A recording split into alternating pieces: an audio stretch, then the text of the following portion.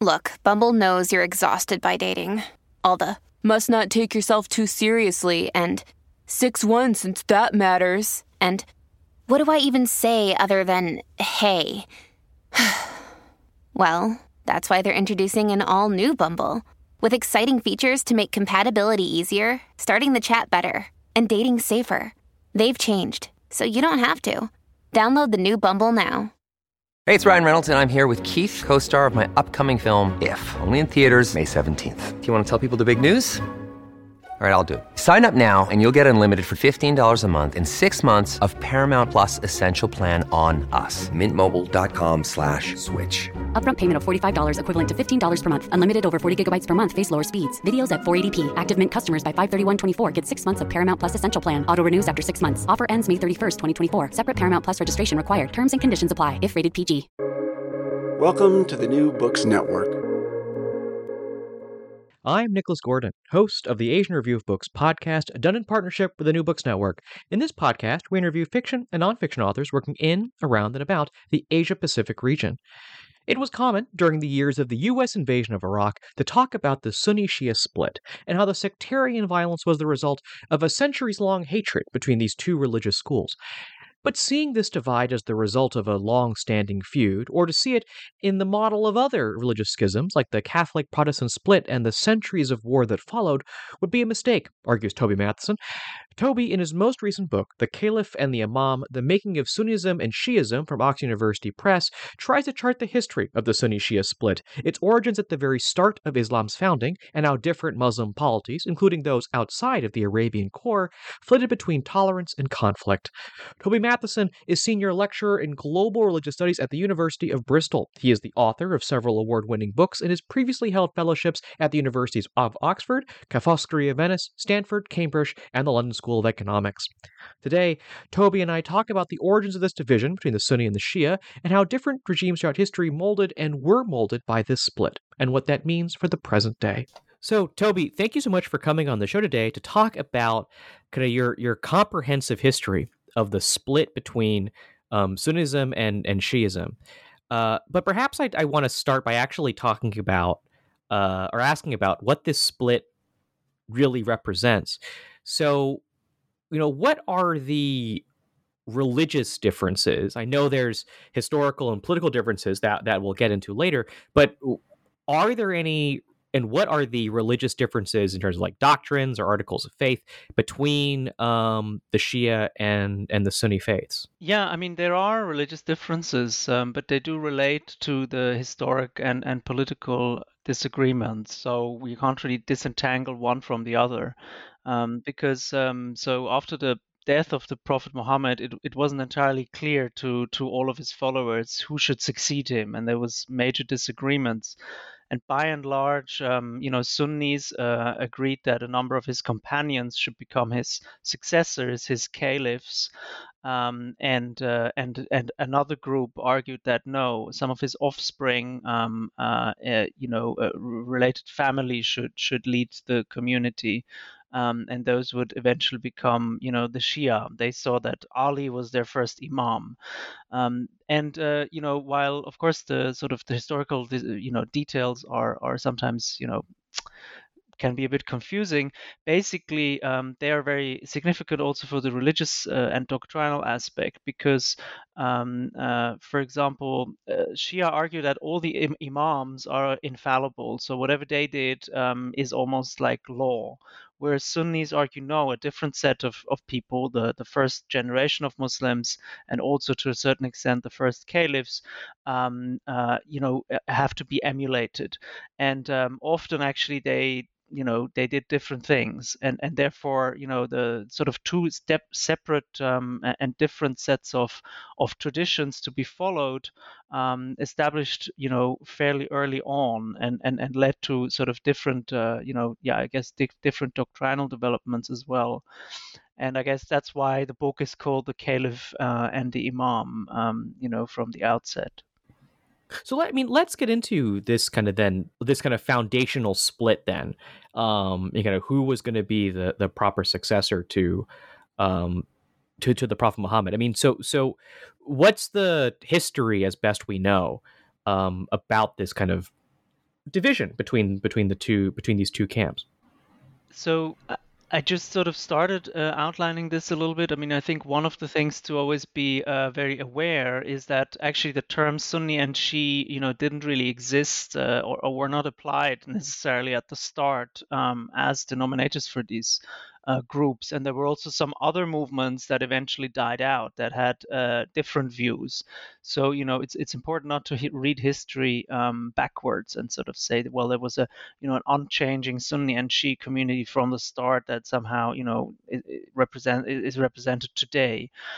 There were always sort of, fluctuations and conversions, and people could join, this or that group. But ultimately, that sort of, early historical disagreement, as I said, led to the different legal schools, the Sunni and the Shia ones, having sort of different ways of coming, for example, to legal rulings, or also coming to rulings about how to behave and about how to practice your faith. Of course, many key core things are the same. So Sunnis and Shia accept the same Quran, for example. That's a very important thing.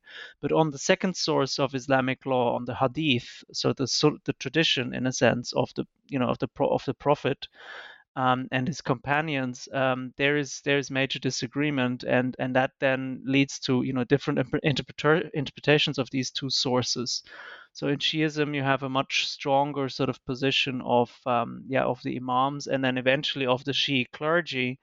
Whereas in Sunnism, you had a stronger sort of development of legal schools that then, once they had sort of devised specific rulings, people applied, relatively unchanged over the centuries.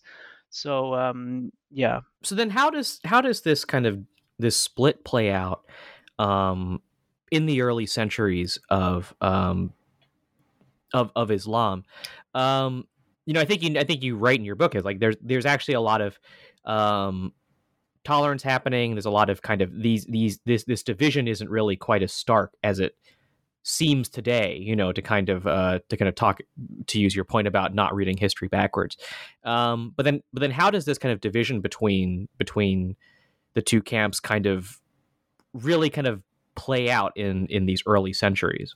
I mean, I think one of the things that struck me also in writing the book is that actually, you do have in the different periods already, very strongly political projects that seek to employ, one side or the other, or a specific sub-school, to basically legitimize political rule, to give the rulers a specific sort of almost divinely ordained status, and also differentiate these rulers from competitors domestically or neighbors, and then sometimes also legitimize war against them, because in principle Muslims shouldn't go to war with another Muslim power. So claiming you actually are the correct Muslim power always legitimized that. And I think, so the major argument, I think, of the book is sort of the political nature of this disagreement, but then also the ways in which it was instrumentalized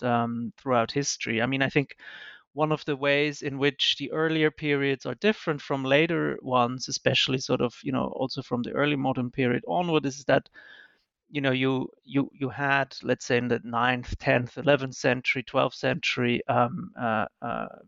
you had already sort of Muslim dynasties, espousing one, let's say, Ismaili Shiism, and then going against the other groups, or a Sunni sort of very Sunni centric identity, and denouncing Shiism.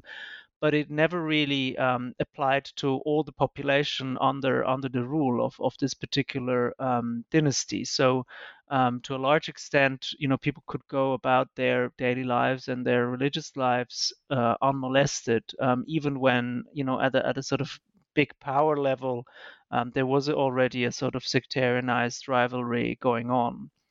So, for example, the Fatimids of Egypt, they were an Ismaili Shi'i power that very strongly sort of tried to spread Ismaili Shiism also in very far away, all the way to India.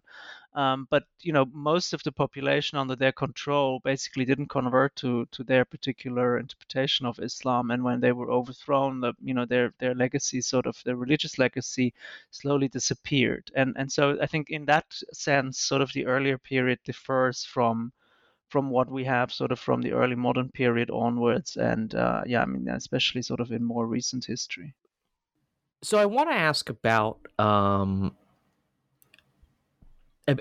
Safavids, who I think end up establishing kind of arguably one of the earliest and I guess few Shia powers in the Middle East. I wonder if you might kind of talk a bit more about the Safavids in Iran and maybe kind of the version of Shiism that they followed. Yeah, so exactly. The Safavids would be an example of a new power that actually did things quite differently. I mean, they started out as a Sufi movement and actually sort of straddled the lines between, normative Sunnism and Shiism.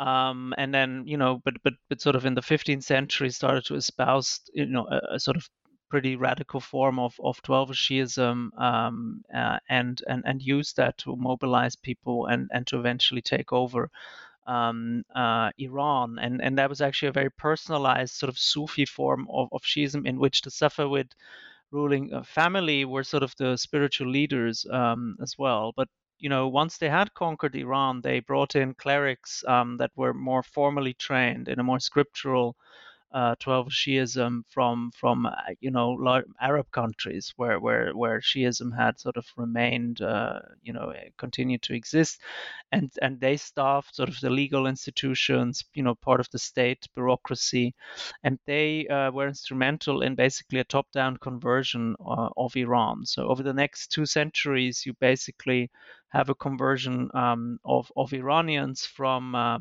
Sunni Islam or Zoroastrianism or other or a sort of more not so specifically aligned religiosity to Shiism. So what we know today of Iran as sort of the heartland of Shi power is due to the Safavids, really. And in their case, it was quite different. They started to expel populations that didn't want to convert. They had sort of enforcers in the streets.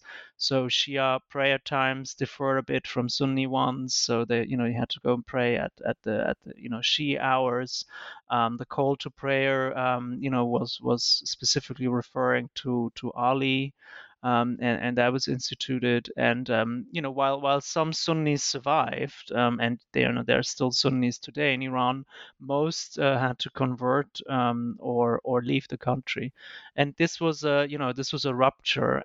But it weren't only the Safavids. It was at this time that also other powers started to act more like this, in the sense that they adopted a more specifically confessional or sectarian interpretation of Islam, and then try to apply that more strongly to their populations under their control. Another region you talk about, which I think often gets kind of left behind, I think, when talking about the history of Islam, is India and kind of Mughal India. How do these discussions about Sunnism and Shiism play out in South Asia? Yeah, precisely. So India is actually another big topic of the book, and has really added, I think, a lot to my own understanding of Islamic history and to debates that are sometimes more Middle East centric. So when the Safavids come to power, you actually have direct reactions in India. So in the Deccan, there are the Deccan sultanates, and one of the rulers there actually, sees the Safavids as an example, and also converts to 12 Shiism and tries to do sort of the same, try to do a sort of a top-down sort of propagation of Shiism. Then his neighbors are very upset, also for dynastic reasons, but ostracize him as being a Shi and an ally, and with other sort of local Sunni rulers. And so that is, for example, a very direct consequence. In other forms, the sort of Iran as the center, in a sense, of the Persianate world, Persian becoming sort of the main lingua franca of Central Asia and South Asia. I mean, the Muslim part of South Asia at the time. So the Safavid takeover exerts incredible influence also in sort of Persianate circles in Afghanistan and in northern India.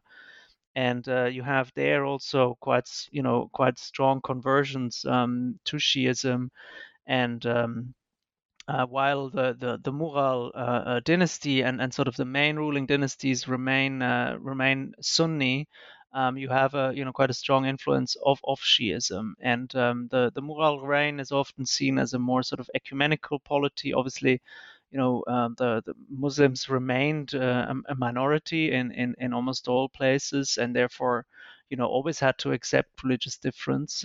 There was no other way around it.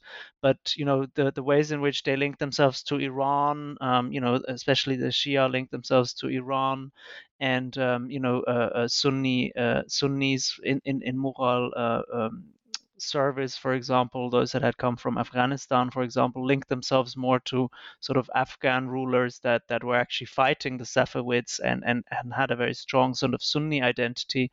It's in these ways that India also became very much connected to these sort of more sectarianized rivalries that were playing out in the Middle East and Central Asia. Yes. I want to ask I want to ask kind of another big picture question before kind of again returning to the history.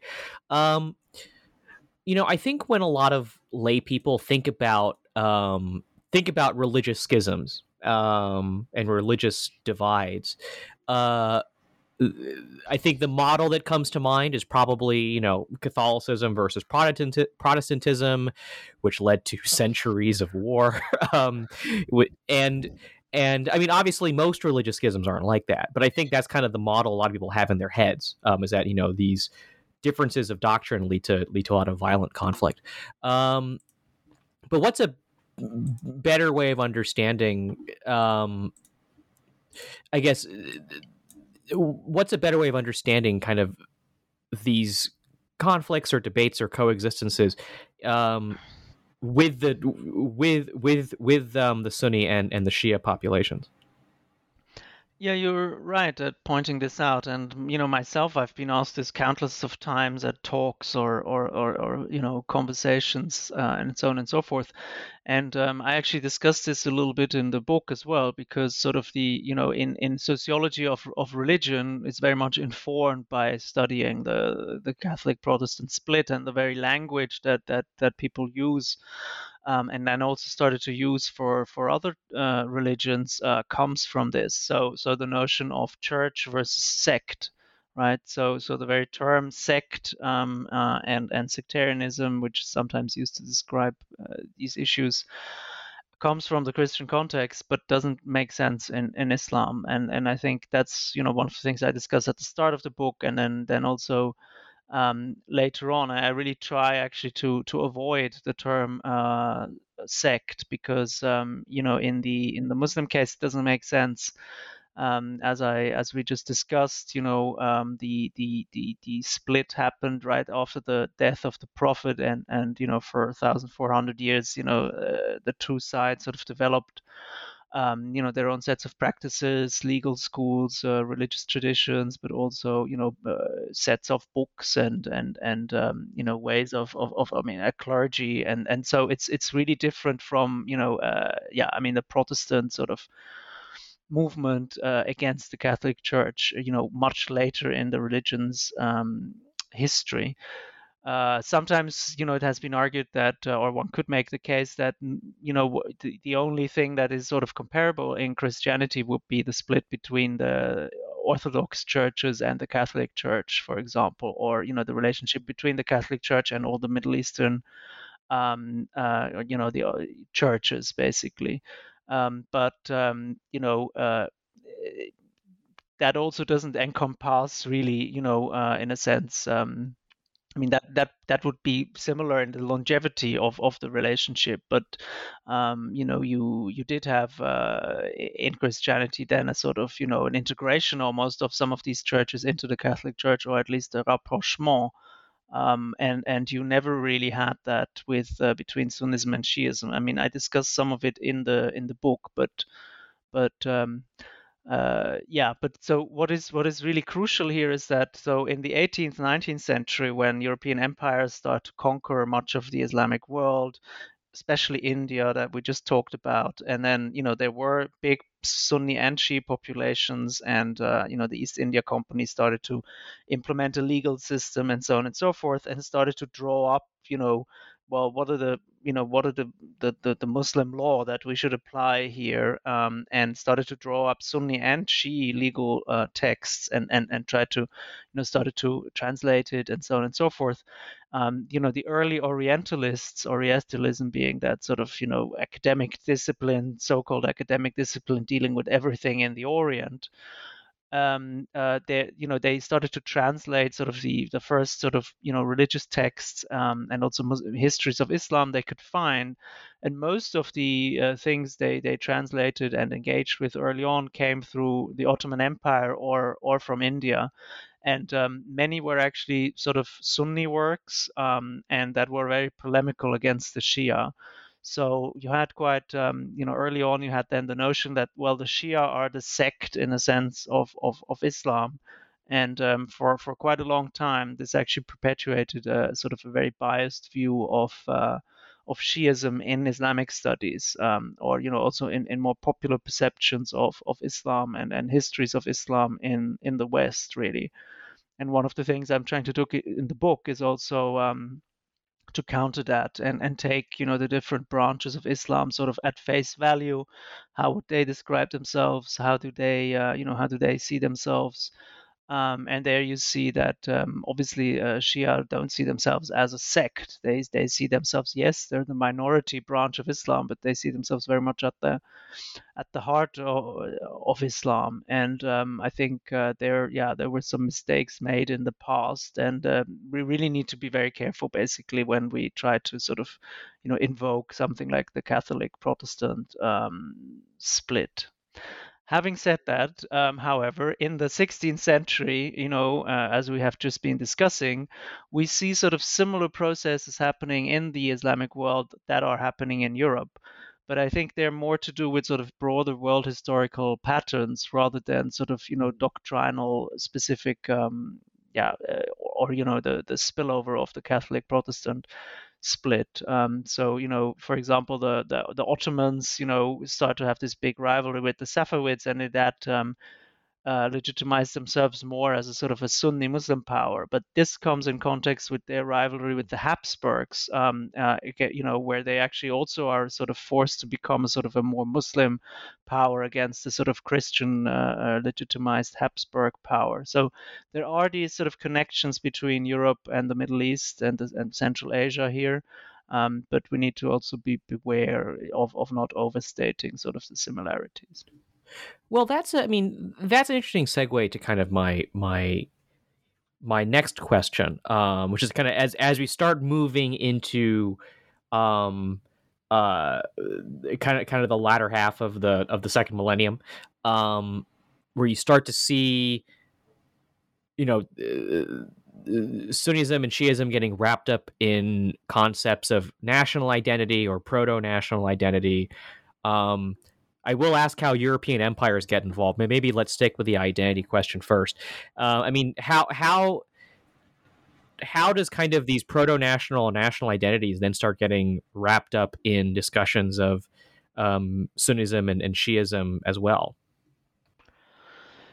Well, because in let's say most countries nowadays that have a sort of a Muslim majority, a certain interpretation of Islam, like anywhere in the world, you will have a sort of majority religious group, and their symbols, their narratives will have been interwoven with nationalism in one way or another, even if that is done, more explicitly in certain cases, and even if there was a, very strong secularizing nationalism at some point or another. sort of, historic narratives, epic battles, or, foundational figures, they will inevitably be bound up with a sort of a state, state religion, in a sense, and preferential treatment for one religion over, or one interpretation of religion over the other. It's something that is happening, all over the world, in a sense, and the Islamic world is no different, but it hasn't really been studied in so much depth. So there's one chapter that looks at this more specifically. So obviously, Shiism becomes Iran's national religion. There's no way around that. And yet there was this sort of very secularizing nationalist interlude, in a sense, with the Pahlavi dynasty, but even there, there was some support for religion, and Shia institutions continued, and nowadays, in places like Turkey or Iran, or Pakistan, which sort of sees itself as the successor, or of the all of the Mughal and the sort of the Indian Muslim dynasties, you have that very strong connection between national identity and territory, and a sort of an early modern Muslim empire that sort of gives meaning, but that also espoused particular confessional identities. And I think in those places where actually, where there were contestations in the past, and people perhaps converted from one to the other, this is particularly sensitive. So Egypt, right, is considered a heartland of Sunnism in many ways. I mean, it has a big Christian population too, but sort of the history of that sort of Shi, of the Shi founding dynasty, in a sense, of Muslim Egypt, means that when there are instances of conversions of Egyptians to Shiism, for example, there is a lot of outrage, and this can be instrumentalized very much, because it actually constitutes a sort of a separate political historical project that has some resonance. And you do see that also in places like Lebanon, Syria, Iraq, or the Gulf states, where Sunnis and Shias sometimes have a bit of a different a different nationalist view, or different view of what constitutes the ideal nation, what constitutes the symbols, and so on and so forth. The same with the remaining Sunnis in Iran, actually have a sort of a different set of nationalism from the majority.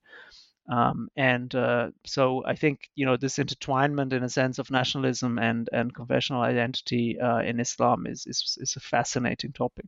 I do want to ask about kind of the West's role in this, and how the West kind of interacts with these two different religious schools, I guess is the word I'm going to use, given that other words are potentially problematic. But how does the West kind of get involved in this, whether through empire or maybe in the post-empire stage? How does the West kind of interfere in this? I mean, it's crucial. So the book has 4 parts. Now we talk mainly about sort of the first 2 parts, and then part 3 is almost entirely sort of about the colonial influence, basically, and how the colonial state reshaped religion and institutionalized really the division between Sunnism and Shiism, especially in India, but then also in other places. So this was especially important for the British and the French imperial projects, because they ruled territories where large Sunni and Shia populations were. In other parts of the Islamic world, other divisions were instrumentalized, but in these places it was the Sunni Shia split, and therefore I mainly focus on the French and the British experiences. It was crucial, for example, in creating a legal category of Sunni and Shia that is different. Before, so for example, in the Ottoman Empire, there was only ever Muslim as a legal category. There was never the different Muslim religious groups. They were never able to come to court and say, well, I want my inheritance to be regulated in a different way because I'm a Shia or I'm an Alevi or something. This only existed for all the Christian groups and Jewish communities in the Ottoman Empire, a sort of specific legal system, and the Ottomans always resisted this very strongly, to open up the category Muslim to subdivisions. But this was actually something that missionaries and sort of European powers and Iran, frankly, Qajar, Iran pushed for. But in India, and then later on in the Gulf and in the Mandate period, the interwar period in Iraq, Lebanon, and Syria, the colonial powers basically created these different legal categories for Muslims and institutionalized separate legal systems for them. They even made censuses where you had to tick a box: are you Sunni or Shia or Ismaili, or in the case of Syria and Lebanon, are you Alawite, are you Druze, and so on and so forth.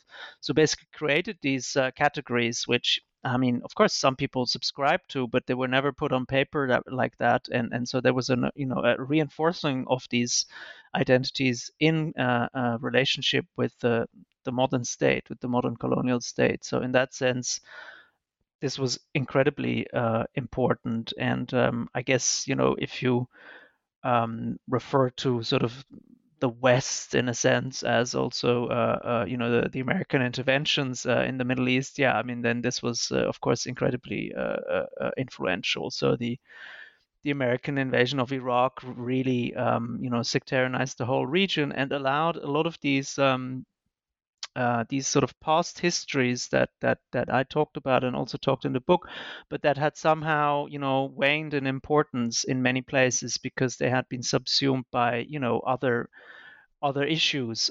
Also, the Israeli Arab conflict obviously was very high on everyone's agenda, and other struggles, the Cold War, many other things that were much more important to people. But the invasion of Iraq really, and sort of at the heartland of the Sunni-Shia split and sort of the early empires and dynasties. And then sort of the ascent of Iraqi Shia really played on the fears of Sunnis everywhere in the Gulf, in Egypt and the Levant, and really brought a lot of these sort of let's say more hidden conflicts now, or hidden memories in a sense, to the fore, and changed the face of the whole region. This is actually, I think, a good place to kind of for my final question, to kind of wrap things up. In your introduction, you kind of taught a lot of the commentators who were writing around the time of the invasion of Iraq, but also, I guess, during the Arab Spring, that would often kind of refer to tensions between the Sunni and the Shia, sometimes violent tensions, as the result of quote unquote ancient hatreds, which I think is, as you note, quite a simplistic way of putting it. But obviously, as you note in your last answer, a lot of this has been kind of brought back to the fore with the rise of a Shia-led state in Iraq, but also kind of these tensions around the Gulf. In the present day, as we're kind of thinking about the Middle East and kind of inter-community tensions, what in your view is the best way now to really understand this this difference between Shiism and Sunnism? If ancient hatreds is wrong, and it very likely is wrong, what's a better way of understanding this in the present day? I mean, ancient hatreds is wrong, as I point out, but on the other hand, it does have a long history, but there were specific moments, often, times of political crisis or interstate rivalry where it came to the fore. So, it didn't just emerge out of nowhere. And there were very strong periods when Muslims came together. The Pan-Islamic movement, or for example, support for Palestine. I mean, as we're speaking, these events are unfolding. One of the counterexamples, in a sense, to having a Sunni alliance and a Shia alliance is Iran's long-standing support for Hamas, basically Sunni Islamist organization, and that Sunni Islamist organization accepting support from the world's foremost Shia Islamist power. So the fact that actually Islamism in some ways emerged also as a pan-Islamic project, even if it then sort of descended in many places into violence between Sunni and Shia Islamists. But I think we really need to take the political context into account and realize that states often drive this. And clerics to a certain extent, because they profit in a sense from having their position reinforced. But they are also the ones who can put a lid on religious violence. And in the last few years, this is actually what we've seen. We've seen actually a decreasing of tensions, not least through a sort of a rapprochement between Saudi Arabia and the Gulf and some other Gulf states and Iran. And really changes inside Saudi Arabia, because the spreading of the Wahhabi school, which was maybe the most anti-Shia school in Sunnism all around the world, really had a strong impact on Sunni-Shia relations all around the world. I mean, made it much worse in many cases. And the suppression of the Wahhabi school in Saudi Arabia is it's hard to overestimate the importance of this. We don't yet really know where this experiment is going, but definitely for the moment, you have much less sort of sectarian hate speech being promoted in Saudi Arabia or by allied movements or organizations. And both sides actually do try to refrain from provoking each other, on a religious level. I mean, there might still be conflicts, or there are still, civil wars, and some wars are still going on, where the two sides sort of back opposite forces, like in Yemen. But on the other hand, we have much less now of this sort of hyper sectarianized rhetoric that we saw, for example, when with the rise of ISIS. ISIS really played on the notion of Sunni solidarity and against the West and against the Shia, and invoked messages from the Wahhabi school to basically legitimize mass killings of Shia. And that resonated with some, but also went too far, I think, especially for the Gulf rulers and the Gulf states and then the systems, because they also started attacking, right, Saudi Arabia as a state.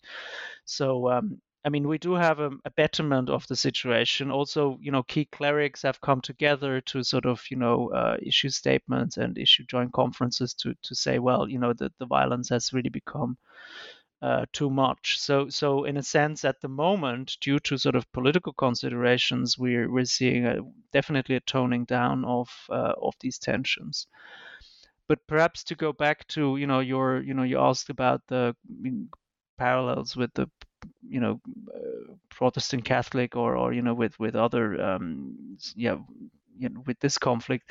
What we've never really had is I mean, there were many Sunni-Shia dialogue initiatives, like at high level, for example, in the 50s, 60s, and more recently, but we've never really had full acceptance of Shiism, for example, as a fifth school of law, and a full sort of merging of the two sides, like a full acceptance of, let's say, the senior clergy of all the schools sort of coming together and saying, well, you have a different view on all of these things, but basically you're also a Muslim. And so I think until we have that sort of a real rapprochement also sort of on the religious level, it will always be possible to instrumentalize this again if tensions resurface.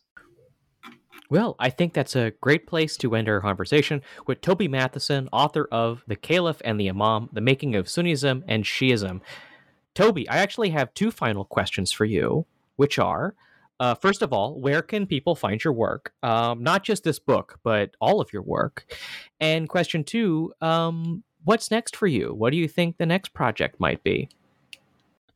Thanks. Well, I think this book can be found in quite a lot of places. It was published by Oxford University Press, and I published two other books. One is a sort of a shorter account, written in a more vivid and immediate style about the Arab Spring protests in the Gulf and how the Gulf states sort of reacted to it, and another book on Shiism in Saudi Arabia, which was my PhD, which maybe I don't recommend for everyone to read. But they can be found wherever books I think can be ordered or found. And now I'm working more broadly, sort of on the rise of the Gulf states, sort of on the modern history of the Gulf states, also on the changing nature of religion in the Gulf states, how they have sponsored various forms of Islam. But also how they became sort of the new centers of the world. And I'm probably going to write a book about this. And I'm also interested sort of in the role of religion and the rise of political Islam during the Cold War period. So somewhat related to what we've been talking about, but also sort of new topics, or in a sense for me going a little bit back to the Gulf states where I sort of started my career. Well, I look forward to hearing more about him. You can follow me, Nicholas Gordon, on Twitter at NickRIGordon. That's NickRigordon. You can go to AsianReviewBooks.com to find other reviews, essays, interviews, and excerpts. Follow on Twitter at Book Reviews Asia. That's reviews plural. And you can find many more author interviews at the New Books Network and newbooksnetwork.com. We're on all of your podcast apps, Apple Podcasts, Spotify, Stitcher. Rate us, recommend us, share us with your friends to support us interviewing those writing in, around, and about Asia. Next week, join us for an interview with Arati Prasad, author of Silk, A History in Three Metamorphoses. But before then, Toby, thank you so much for coming on the show today. Thank you so much for having me, Nick. It was a pleasure.